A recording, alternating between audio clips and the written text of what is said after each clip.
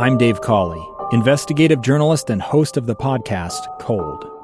In October of 1985, a woman named Cherie Warren left work at a busy Salt Lake City office to meet her estranged husband at a downtown auto dealership. She never made it home.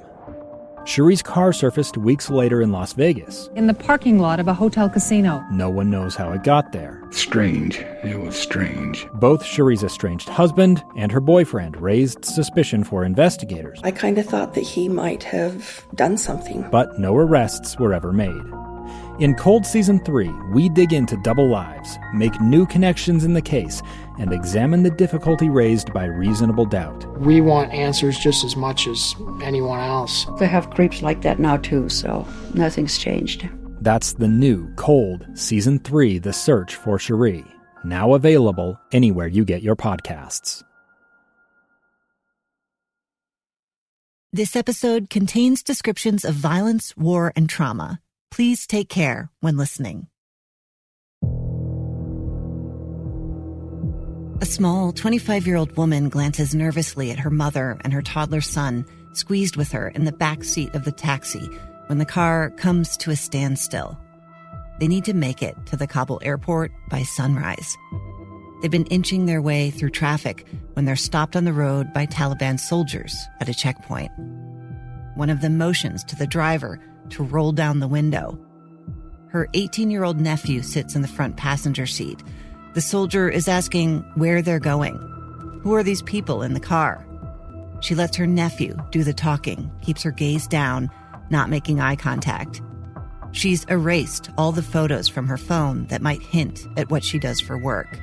If they discover who she is, she's terrified of what they might do. They have no idea that this woman, whose face is partially concealed with a headscarf, was part of a secret elite unit of Afghan fighters working with American Special Forces. From a country where women and girls risk being killed just for going to school, this is a soldier who dropped out of helicopters, carried an M4 carbine, and stood up to the Taliban. Her comrades in arms, the American women who trained and served with her, will be the ones to make sure she escapes this perilous situation. But the struggle doesn't end there. She's going to need an army of women to make it as a single mother in the U.S.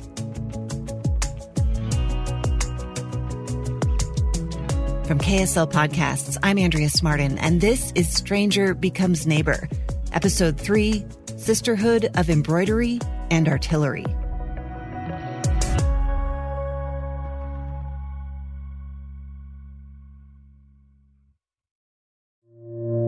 Two friends taking pictures of the rising full moon on a summer night.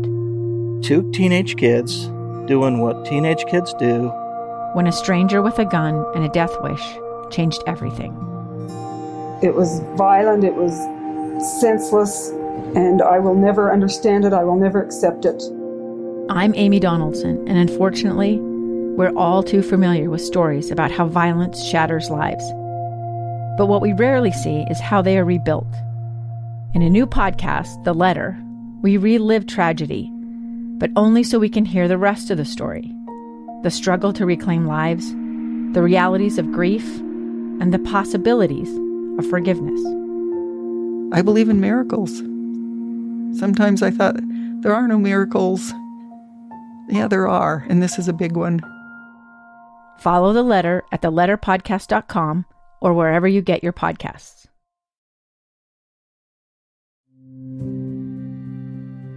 I'm not sure what I pictured when I imagined a woman in the Afghan army, but I would never guess it about Seema. She doesn't want to use her last name to protect her family still in Afghanistan. When I met Seema in the fall of 2021, she had been living in a hotel south of Salt Lake City on the edge of a strip mall for several weeks, along with her son and nephew. She was wearing a mustard yellow headscarf draped loosely around her slight shoulders. She has a way of casting her dark eyes down and to the side. The word that comes to mind is demure. She tells her story while her 1.5-year-old son sleeps in a bed behind her. Seema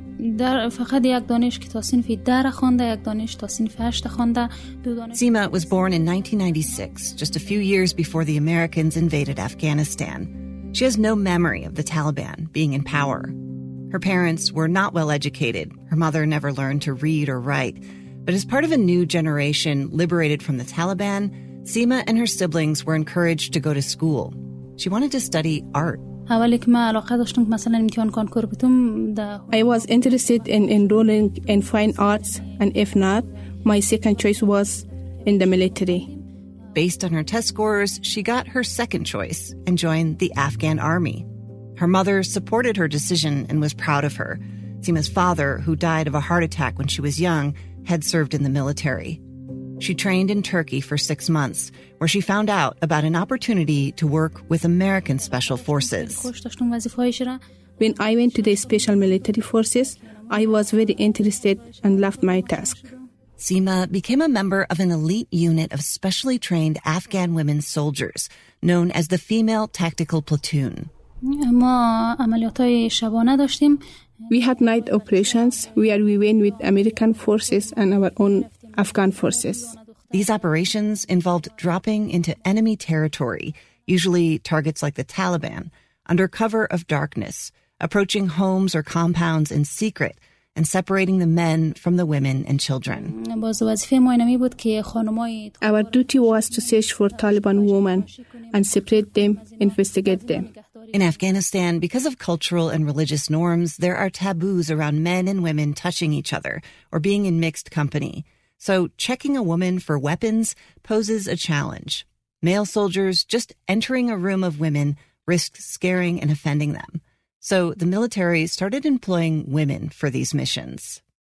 The missions were inherently dangerous. Approaching the enemy in their homes could turn deadly if targets decided to fight back. And anyone could be hiding weapons or suicide vests. But Seema says it was also risky if your neighbor found out what you did for work. We could not tell anyone that we are soldiers. In some provinces, she heard that women soldiers were assassinated. After she came to the U.S., she heard about one colleague who did not make it out during the evacuation. We saw on Facebook that a female soldier was shot in Ruhr province, while that woman was 8 months pregnant and had a 2-year-old child. I looked this up later. I did find several articles about a woman who was 8 months pregnant killed in her home in front of her child. The articles identified her as a police officer. There was no mention of military service, but that part may not have been publicly known, since those working with Americans tried to keep it a secret. I asked Seema why she would want to be in the military if it's so dangerous. We were doing our duty with great interest and enthusiasm, not knowing that this system will fail one day. We were trying to serve our people and country. Seema loved her work. She was proud to be fighting for her country. And while she was on the job, she also fell in love with a fellow Afghan soldier. In a photo together, his arm is draped over her shoulder. Seema wears big, white-rimmed sunglasses. He gazes into the camera with dark, sensitive eyes. The two of them look glamorous, young, unstoppable. In the summer of 2019, they were married. Just a few weeks later, they found out she was pregnant. But even as the couple looked forward to their new life with a baby, violence was growing. In September 2019, peace talks between the U.S. and the Taliban were stalled as elections approached. The Taliban warned that campaign events and polling stations would be targets of attacks. It was enough to scare many people away from voting. After Seema found out she was pregnant, she stopped going on dangerous missions, but her husband continued to work. When we went to carry out operations during our duty, we saw many young people being killed in front of our eyes. And we said that they have their own families, wives and children. What will happen to them? Not knowing that one day I will lose the dearest person in my life.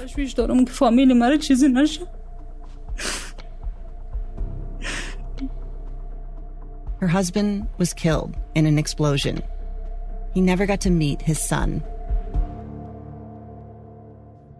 Seema was on her own, responsible for supporting her family. She continued to work with the U.S. military on less dangerous missions, She worked on training other recruits and administrative tasks.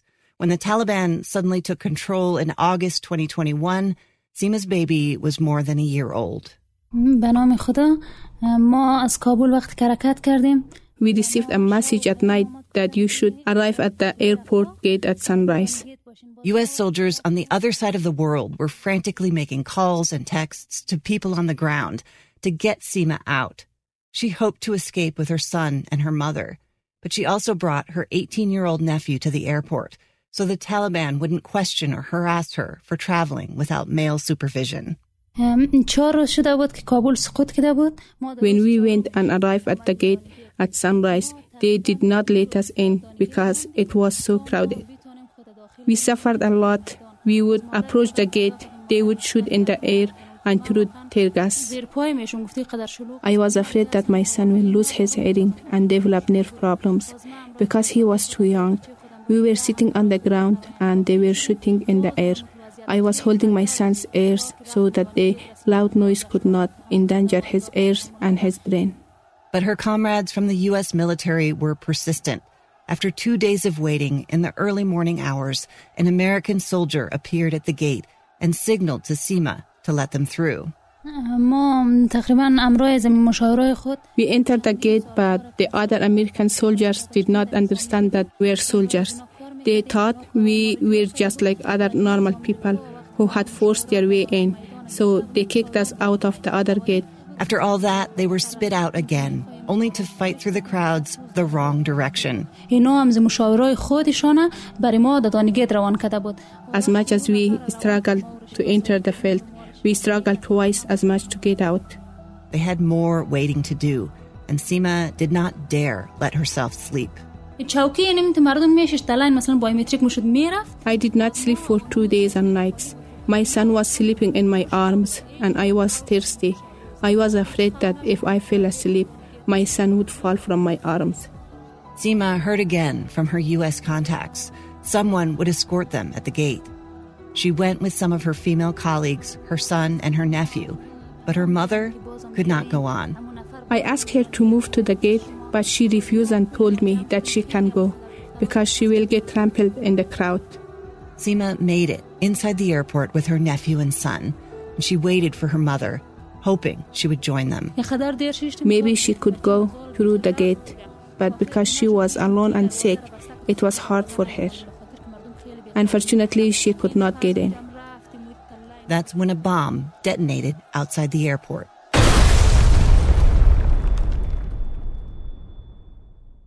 Seema's mother was not close enough to the bomb for it to kill her, but she was knocked to the ground. Whether it was from the blast itself or the panicked crowds, it's not clear. She took a taxi to a hospital and was treated for injuries to her legs. She would be okay. But on the airport tarmac, Seema had to make the difficult decision to get on the plane without her mother. While others celebrated, Seema says she felt a great loss. I left Afghanistan a lot and I miss Afghanistan very much. When I left Afghanistan, I was very sad, unlike many who were happy. Seema had proudly served her country for 6 years. She did not want to abandon it. But I had to leave Afghanistan.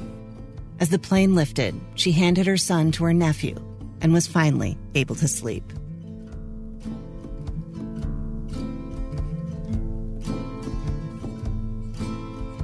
From Kabul, they went to Qatar, to Washington, to Dallas, to a military base in Virginia, where they stayed for a month. Seema was asked where she would like to live. She wanted to stay in Virginia, where there were other people in the military that she knew. But the State Department had another idea. They said that we have chosen Utah for you. Seema knew nothing about Utah, didn't know a soul that lived there. But as it turns out, someone was looking out for Seema from afar. An athletic, blonde-haired, blue-eyed young woman, Becca Moss, graduated from high school in St. Louis, Missouri, knowing she wanted to make a difference in the world. The question was, should she choose the Peace Corps or the military?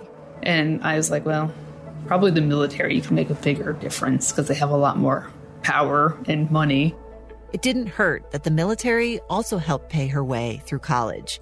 She chose to focus on field artillery, but she was looking for something beyond cannons, rockets, and missiles. It was a cool, different thing to do for a woman, and there weren't a lot of women in it. I knew I could excel being a woman in it, and it was a good learning experience, but it wasn't necessarily what I had signed up for the military to do. So when Becca found out about something called the Cultural Support Team, she jumped at the chance. Doing Cultural Support Team was the best thing I could have done. Members of the Cultural Support Team, or CSTs, are female officers who work with the Army's Special Forces. It's a program created because the military recognized that it could be more effective if women were interacting with women on dangerous missions in Afghanistan. Becca knew a little about it, at least as much as you can glean from a book. I read Ashley's War, which is a book about a CST that was killed over in Afghanistan. It was a very impactful book. Reading Ashley's War gave me some insight into Becca's experience. These women trained hard at an accelerated pace to be part of an elite unit going on missions previously open only to men. It was heartbreaking, even knowing ahead of time that the protagonist in the book, Ashley, was going to die. She hid the risks from her parents, so they didn't see it coming. She was young, ambitious, and tenacious, eager to break new ground, just like Becca. For these women in the armed forces, it was a rare chance to go on special operations in the field and push themselves to the limit. Most of us reading this book would focus on the loss of a young woman's life, but Becca homed in on something else. She saw a way she could make a difference. The selection process was really hard. It wasn't fun, which was great because I wanted a challenge. CSTs are the American counterpart to the female tactical platoon, the Afghan women working with U.S. Special Forces. That was the role Seema was playing. They worked closely together. Becca says they were from different worlds with different reasons for being there. And at first, it was a challenge. But Becca was in it for the challenge. What I expected is different from what they expected, We're just different cultures, we're different people, and being able to work with those women specifically who are generally seen as oppressed that are kicking ass was the coolest thing ever. When you say kicking ass, what? What were they doing? I mean, these girls are 100 pounds sopping wet, and they're running in full combat load, which is 20 to 50 pounds, and carrying guns and kicking down doors and doing very hard, scary things. And especially for them, they're in their own country. They don't want the Al-Qaeda or Taliban or the Haqqani or whatever terrorist organization is coming. They want a free Afghanistan, and they're willing to fight for it, which is pretty amazing. I don't think any of us can even understand that. I don't think I can understand that because I've never had to fight for freedom in my life, ever. But I think it's really cool to see women who are generally seen as a little less than equal just defy the norm and do awesome things. And she says she got to know her colleagues on another level when they let their hair down. Becca remembers a moment shortly after she arrived. It was February 2020, Valentine's Day. Just being a woman, I think, is super powerful. Because you can go to their dance parties and they all take their hijabs off and everyone just is dancing and drinking lemonade and celebrating Valentine's Day, which is, we're all female special operations soldiers at this time. And then we're dancing to Mujda and throwing hearts in the air, which is kind of fun. By the time Becca was deployed in Afghanistan, Seema was pregnant, and Becca met her while training Afghan women. Seema helped out with role-playing exercises. They worked together during the day, but at night, they slept in separate places. At night, I'd sit there and watch movies and make friendship bracelets I'm 26 in Afghanistan, making friendship bracelets for my Afghan female soldiers that I'm training, but everybody wants a friendship bracelet, so... When Seema moved to the U.S., Becca would use that same friendship bracelet thread to embroider colorful designs onto handkerchiefs, stitch Seema's initials onto them, and send them in the mail. For Becca, it was the relationships with her colleagues like Seema that made the experience meaningful. She says bonds forged in the military are for life. I mean, the military is a family, no matter how you spin it. I mean, they serve right side by side, doing the same things. Becca was one member of an unusual family that very few people knew about or could understand. They call themselves Sisters of Service. And the threads that bound these sisters in arms would be crucial when the Americans withdrew and Afghanistan abruptly fell back into the hands of the Taliban. CSTs like Becca were some of the only people who knew just how much danger their Afghan sisters were in. The story of this remarkable sisterhood was a secret until now. It really hasn't been until this past year, and knowing that the majority of these women were in the U.S. and were safe, that their story could begin to be told. It's a story best told by two women still serving active duty in the military who took on a leadership role when they realized people like Seema needed them. I'll go ahead and go by Ellie. Ellie asked that I not use her real name.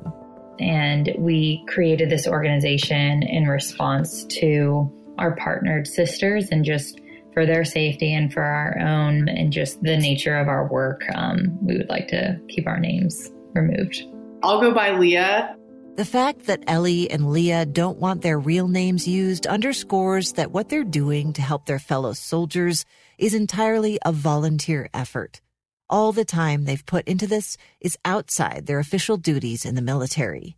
The omission of names also reflects just how much danger the Afghan soldiers and their families face. While we were there, the majority of the women would have to show up on post or to the military base in their civilian clothes and lie to their neighbors about what exactly it was that they were doing.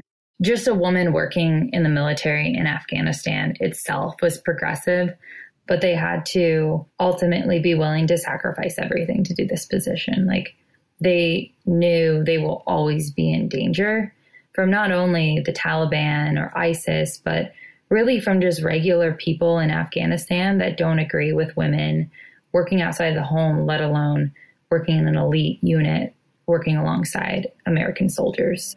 That drive is pretty unexplainable, and it's just so inspiring. You can't walk away and leave something behind like that. We will forever care about these women. Ellie and Leah were back home in the U.S. when they started hearing talk from American leaders about pulling out of Afghanistan. As part of peace negotiations between the U.S. and the Taliban in 2019 and 2020, President Trump reduced troop levels in Afghanistan by 7,000. As peace talks increased and the rhetoric of the United States military leaving Afghanistan increased, the Afghan women who we worked alongside started reaching back to whatever CSTs it was that they worked with, because many of them continued to keep in contact with us after we left Afghanistan, to just say, like, hey, sister, what's going on? Like, what's going to happen if the United States leaves Afghanistan? Members of the cultural support team didn't know what to tell them. In February 2020, just when Becca and Seema were working together to train the latest recruits, the Trump administration made an agreement with the Taliban to fully withdraw U.S. troops by May 1st, 2021. If the Taliban and the Afghan government live up to their commitments, and they may or they may not, but I think we have a lot of reason why they will. I think they will. That means that the longest war in American history by far, it's not even close, will be over. Over the course of the Trump administration, troop levels were reduced from 13,000 to 2,500. While Americans were coming home, Ellie, Leah, and the CSTs were starting to realize there was no pathway for the women they had served with to escape. The only option available at that time, if these women needed to evacuate or leave the country, was through the special immigration visa. And now that was only open to interpreters. Even though the female Special Operation Afghan unit was directly stood up to assist the U.S. military, they were not hired by the U.S. government. And so they would not qualify for these immigration visas. And therefore, there really was no option for them at that time. While these Afghan soldiers were working with and for Americans, they were technically part of the Afghan army. The cultural support team realized that those in power, the government and the U.S. military, didn't have a plan in place to protect this secret unit of Afghan women that was hidden from the world. Very few people knew the stakes. A few of us came together and applied for it anyway and started lobbying to our Congress members that these women have done more in combat than the majority of the Special Operation U.S. military, and we must continue to stand by their side and say that we'll protect them. In July 2021, President Biden announced at a press conference his plan to follow through on the agreement made under the Trump administration to completely withdraw U.S. troops. We're ending America's longest war. Mr. President, can you trust the Taliban, Mr. President? Is the Taliban takeover of Afghanistan now inevitable? No, it is not. Ellie and Leah understood that Americans were leaving, but they did not know that almost overnight, their fellow soldiers would be stranded with the Taliban in power. No one anticipated the speed of the withdrawal as it occurred. And so really the day it started occurring, a chat group stood up of a group of us cultural support team members, just figuring out how do we get these women to the airport? Who do we have to reach out to in the military, at the airport, on the ground to get these women out of Afghanistan right now? So Ellie and Leah, along with other CSTs, feeling the weight of the responsibility for a unit of highly threatened soldiers, did what they had to do. We're working full-time jobs, staying up all night on these group chats, kind of subbing out like, hey, you get a couple hours, I'm going to step in and talk to this woman and lead her to the airport. They were doing everything they could think of. But after a week and a half, they were exhausted. Leah and I came together one night and we were just like, this is getting out of control. Like, we're working through a group chat to a translator, to an Afghan woman to tell them to get to this spot, and then figuring out when they get on a flight. And it was a logistical nightmare, trying to realize literally where in the world are these women. Like, they would get on these flights not knowing where they would be landing. They just knew they were getting out of Afghanistan.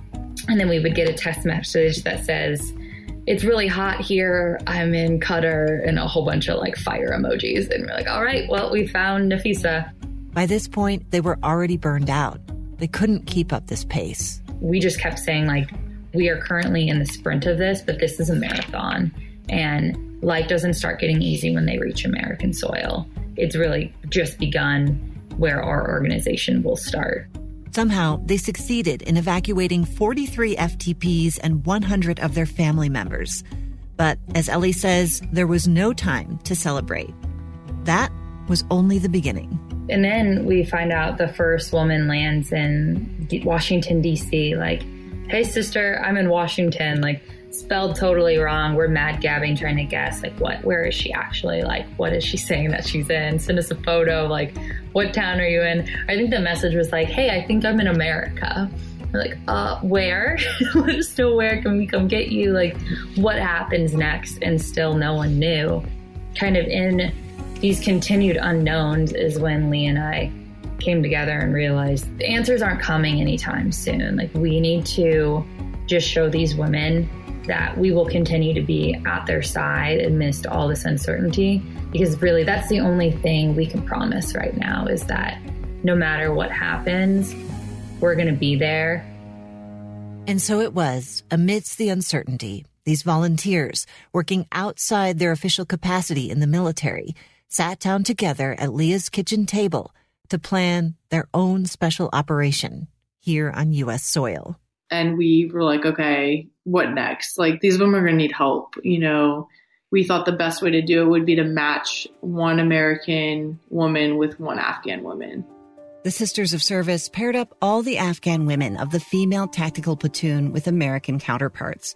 But the matchups were made while the FTPs were staying at temporary military camps before anyone knew where they would end up.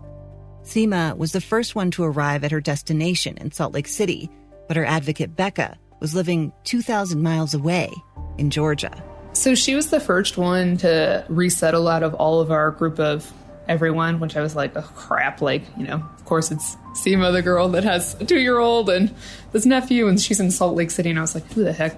No one knows anyone in Salt Lake City. Like, everyone I'm friends with is on the East Coast. All the girls we work with are all East Coast. So a little bit of concern because I know nothing. I know there's a lot of Mormons out there. That's all I know about Salt Lake City. Becca was texting with Seema every other day, and she contacted her caseworker at the resettlement agency. Let them know who I am and be like, I'm her friend. I'm just trying to make sure she's okay. I'm not going to leave you alone, so you might as well just accept that I'm going to be in your life. I don't know. I just wanted to make sure she was okay. The first night she was here, I don't think they, got her food, so I, ordered her Indian food from a restaurant. So I was like, well, I'll just order you a bunch of rice and you can eat it for the next few days, I guess. The first priority was finding a babysitter so Seema could attend English classes. Someone in the Sisters of Service had a niece with a friend who had a friend whose name was Annie Pond. So Becca looked over her resume and tried to vet her over a video call. Hopefully you're safe. You sound like a real person. You look like a real person. You seem genuine. So a lot of trust, I guess, in this process. Yeah. This whole journey has been a bunch of people I don't know. And Annie was the one that has babysat for free, has been truly just an amazing lifesaver. Because she lives 10 minutes away, can come, drop of a hat, has 2 kids on her own, understands kind of what she's going through, and it's just helped so much. When Becca thinks about what has happened since she went to Afghanistan, she sees a theme. I feel like women trust women a lot. Doing this special operations thing with all women, then training an elite force of women in Afghanistan, and then obviously coming to Salt Lake City, and of course it's only women that are helping. So it's kind of a cool theme of women being very proactive and on it 100% of the time. And then Becca got a call from another woman wanting to help, Jenny Hua. She's the one I met at the Thanksgiving event, who was introducing volunteers finding bicycles and sewing machines. Turns out Seema was the first of the Afghan arrivals who Jenny met. I asked Nazifa and said, Nazifa, is it okay? If I just go ahead and help her, is that legal? I don't know how this works. I want to help and just want to know how the system goes here. And she's like, yeah, sure. You can be her friend. Go ahead. Jenny called Seema, and Seema asked her to talk to her military sponsor, Becca. She was vetting me to see, what kind of person are you? Do I want to associate with you? After Jenny got the okay from Becca, she helped Seema move into her new apartment with her nephew, furnish it, find rugs. She invited her over for dinner with her family, and on Halloween, she brought her trick-or-treating. So as I got to know my friend better, one day she said, kind of in a personal way, can we get some shoes? We don't have any shoes. And this was November. So it was getting pretty cold, and she was commuting to an English class with her baby on the train. And all she had was these little slip-on kind of dress shoes. And I was like, oh my goodness, yes, I can get you some shoes. As the two women got to know one another, Seema told Jenny her son was struggling with digestion issues, and he was in pain. As a mother of 5, Jenny was able to give her breastfeeding advice. I feel like she's my friend, and I'm her friend, and that we know each other. Yeah, I feel very comfortable with her. And I think she with me, she's told me her stories about her family. I can't fix all of her problems. She wants to bring 20 members of her family here on humanitarian parole, which I did help her to apply for through the legal clinic that took place about a month ago. I can't get those people here for her. She knows that there are some things that are not going to happen magically.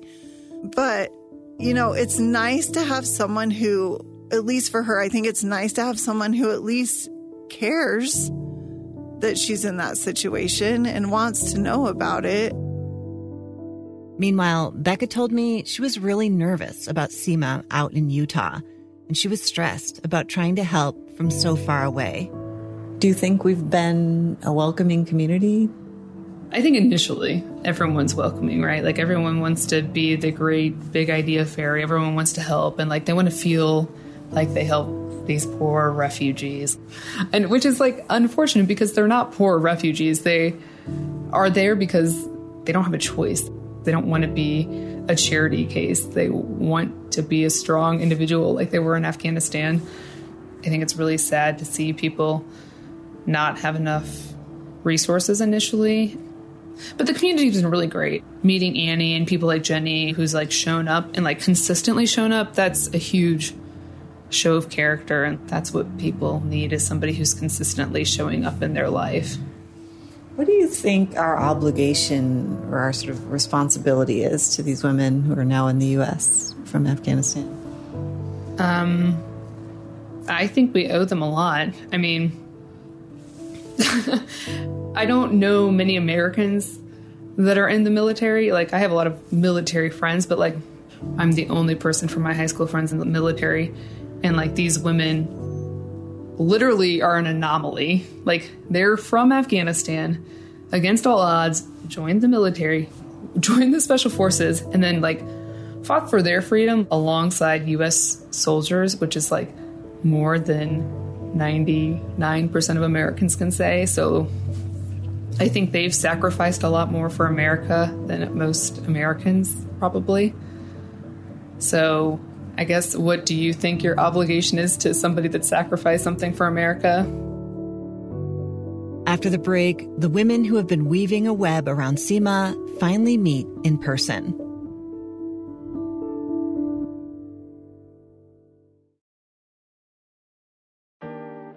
This show is sponsored by BetterHelp. Sometimes in life, we're faced with tough choices, and the path forward isn't always clear. My first instinct is often to handle it on my own. But I've learned over and over that life goes better when you get help. Whether you're dealing with decisions around career, relationships, or anything else, therapy helps you stay connected to what you really want while you navigate life, so you can move forward with confidence. The benefits are clear. But for me, the hardest part has been taking the steps to fit therapy into my life. So it's really helpful when it's easy to access. If you're thinking of starting therapy, give BetterHelp a try. It's entirely online, designed to be convenient, flexible, and suited to your schedule. Just fill out a brief questionnaire to get matched with a licensed therapist, and switch therapists anytime for no additional charge. Let therapy be your map with BetterHelp. Visit BetterHelp.com/neighbor today to get 10% off your first month. That's BetterHelp, HELP.com/neighbor.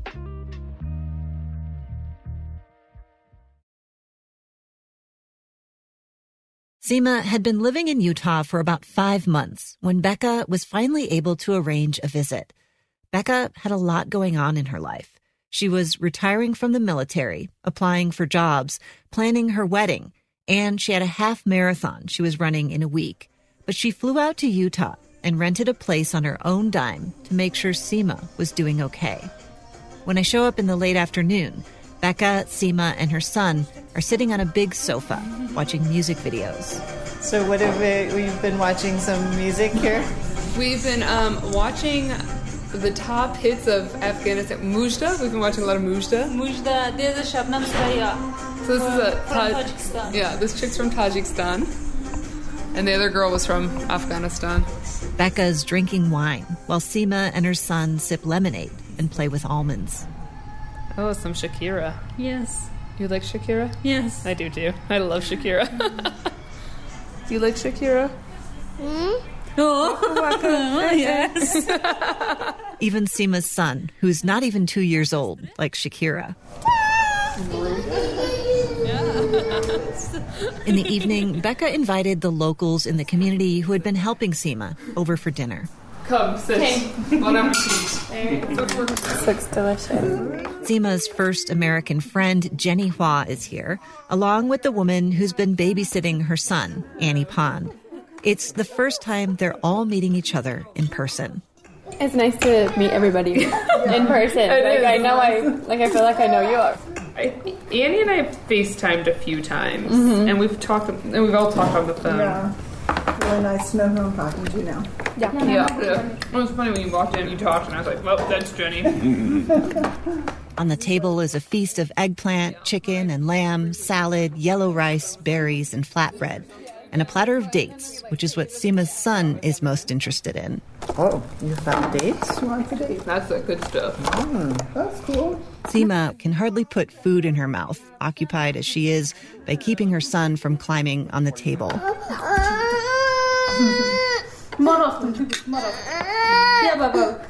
While they eat, they talk about the reason they're here together, how they can help Seema. As government funds start to taper off, she'll have to pay rent. She'll need a job and childcare. She'll want to get a driver's license, but she needs English to do that. She'll need English for everything she wants to do. Becca suggests moving her to Georgia, where some of the other FTPs are in school. She's been in contact with some of the FTPs, and they're worried that Seema is isolated. They're worried about her mental health. With her limited English, it's not clear how much Seema understands from this discussion. Seema's son is fussing, so she moves with him to the living room floor. There's a tension in the room. Here's a table of well-meaning Americans trying to plan her future, people who really want to help. But Seema can't really participate in the discussion. It must be a lonely feeling to be in a crowd, but not be able to express yourself. In the spring of 2022, I visit Seema in her apartment with a translator to find out how she's doing. Seema says some things have gotten easier. She knows where to shop and how to function here. She's working on getting her driver's permit, and she has a job now. She said I just started working with Walmart for 3 weeks. What are you doing at Walmart? The Walmart company. Cashier. She's working as a cashier. How is it? Do you like the work? She said, yes, I like it. I'm just thinking because you worked in the military, which is very different, a risky job, but one that you had a lot of pride, I think, about. She said, yeah, it's completely different for me. In Afghanistan, I was working as a special operation, and here I'm working as a cashier. I just want to do this job because I had to improve my language, to find a military job in here. You want a military job? Yes. Yeah, she said I'm trying hard to learn new language. I had online class and it just finished. I'm waiting for another class to start it, to improve my language and go to the military. I ask her why she took the job. She said I need to work because everything is really expensive, the rent, the foods and everything. And I have a child. I need to buy a lot of stuff for him. That's why I need to work. Seema's rent is currently paid for with government funds, but she's very worried about the moment when she'll have to pay for it herself. Rent is $2,000 a month. That might sound high, but these days, that's normal for Salt Lake City. This is why it's been so hard to find affordable housing for this group of arrivals. Resettlement agencies have resorted to putting people in far-flung places. Seema made good money when she was in the military in Afghanistan, enough to support her mother. But here, she doesn't make nearly enough to cover her own expenses, let alone send money home. She isn't even working full-time because she's still nursing. She said in Afghanistan, it was okay. I was working and support my family and my mom, and I was okay over there. But in here, when I'm talking with the people, they give me a lot of stress.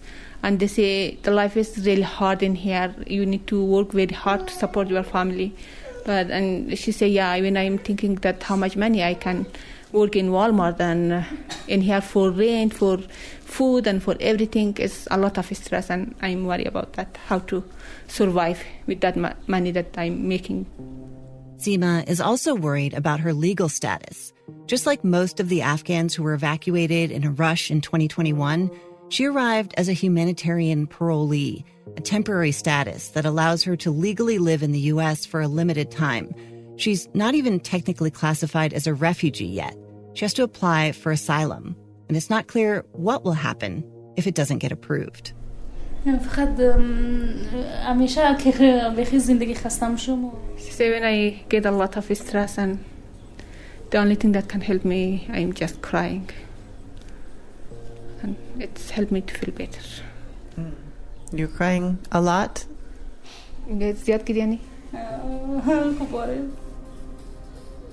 Seema dabs at her eyes with her headscarf. And after a long silence, I ask her if she has people to talk to that make her feel better. And she says yes, her neighbors who are also from Afghanistan, and Becca, and Jenny. She also chats almost every day with other FTPs that she knows on a messenger app. She shows me a picture on her phone, an embroidered design she made for Becca, the Afghan flag overlapping with the American flag, and another project with brightly colored flowers stitched with a J for Jenny. Seema offers us tea and a platter of snacks. She says, sit down, I will bring you guys some tea. Oh, oh, thank you. No. I say, no, we need to get going, and she brings it out anyway. She said, please sit down and... I will just try one. Okay. While we drink green tea in small cups, Seema says she's worried about her son. He has an ear infection and has been coughing. She wants to take him to the doctor, but she has a classic working parent dilemma. The health clinic is only open when she's working. We talk about how daycare is so expensive, and she says luckily DWS, the State Department of Workforce Services, is paying for it. And then she starts laughing, and I'm wondering what's so funny.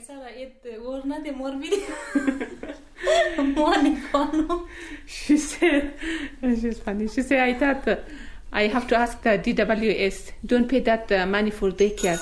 Pay that money for me. I don't need to go to Walmart to work. I just want to stay home and take care of him and we'll have fun. She said, DWS pay more money than what I make with Walmart. Probably. Yeah. I guess you could call it funny. The state is paying more money for Seema's childcare than she gets in her paycheck. And she thinks of an obvious solution. Just give her the money directly. It strikes me that some of Seema's stresses are particular to refugees, but some are just everyday working American problems, especially if you're a single parent. How is it even possible to work part-time on minimum wage, take care of a young kid, and pay the rent, $2,000 a month at that? Even an elite soldier is reduced to tears. What would Seema do without all the support of the women who have mobilized around her, her own personal special operations team?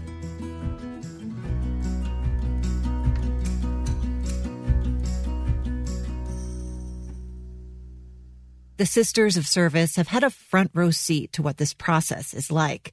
They've seen what happens to the 43 women and their family members who are now spread out across the U.S.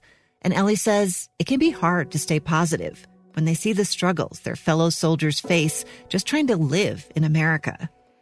Here we are. We just worked with these women that are at the highest rung of Afghan society, like they're special operators as Afghan females. And now we're celebrating when they get a job at Starbucks. Because we know how difficult that was for them to figure out the U.S. job application process, and us and the mentors being pretty heartbroken that we had to work so hard just to get them an employment ID so they could get a job at a fast food restaurant, and just knowing all that we can do is meet them where they're at. Each day is a new challenge and how to figure it out together. Ellie knew nothing about the refugee and immigration systems in America when she began. But when she and Leah started Sisters of Service, they put themselves on the front lines. And from what she's seen, Ellie thinks we could do better. This isn't the first time we've brought refugees into our country or withdrew from a war zone. We didn't have to reinvent a wheel here. And so how do we make sure systems can work and not be overwhelmed because the people doing the most are getting burnt out?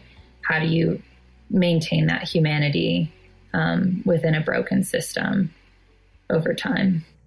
Ellie, Leah, Becca, and the Sisters of Service are committed, but a small number of people are bearing a lot of the weight of this responsibility.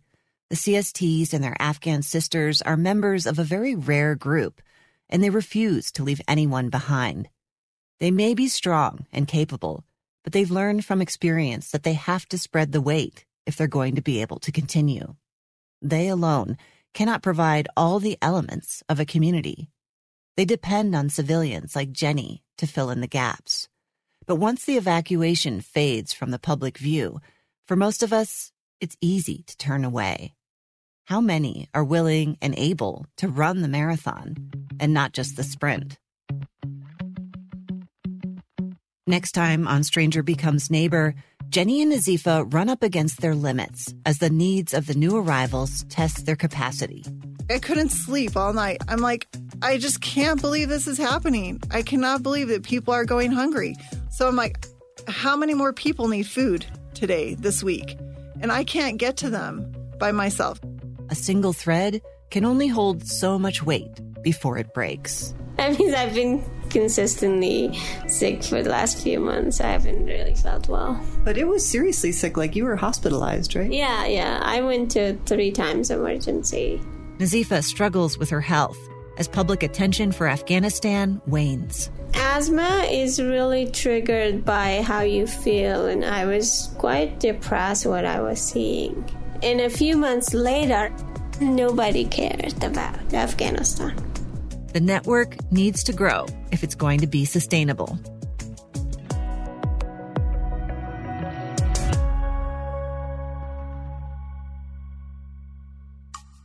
Stranger Becomes Neighbor is researched, written, and hosted by me, Andrea Smartin. Audio production and sound design by Aaron Mason. Bonus content produced by Nina Ernest. Mixing and mastering by Trent Sell. Executive producer is Cheryl Worsley. My thanks to our editorial team, Amy Donaldson, Dave Cawley, Ben Kubrick, Josh Tilton, Ryan Meeks, Felix Bonnell, and Kellyanne Halverson. Special thanks to Tanya Vea, Stephanie Avis, Candice Madsen, Matt Elgren, and Toss Patterson. Each week, we are releasing bonus content with extended interviews if you subscribe on Apple Podcasts. For this week's bonus episode, I talked to a U.S. Army veteran, one of the early members of the cultural support team who helped break ground for both American and Afghan women in the military. In our interview, she gets honest about her struggles building trusting relationships with the Afghan women who she trained. Now she feels a personal responsibility to make sure the FTPs who worked alongside U.S. Special Forces are taken care of in America. If you're unable to subscribe and you'd like to support the show, please give us a rating and write a review. It really does help others to discover us. For pictures and more information, find us at strangerbecomesneighbor.com. Stranger Becomes Neighbor is a production of KSL Podcasts.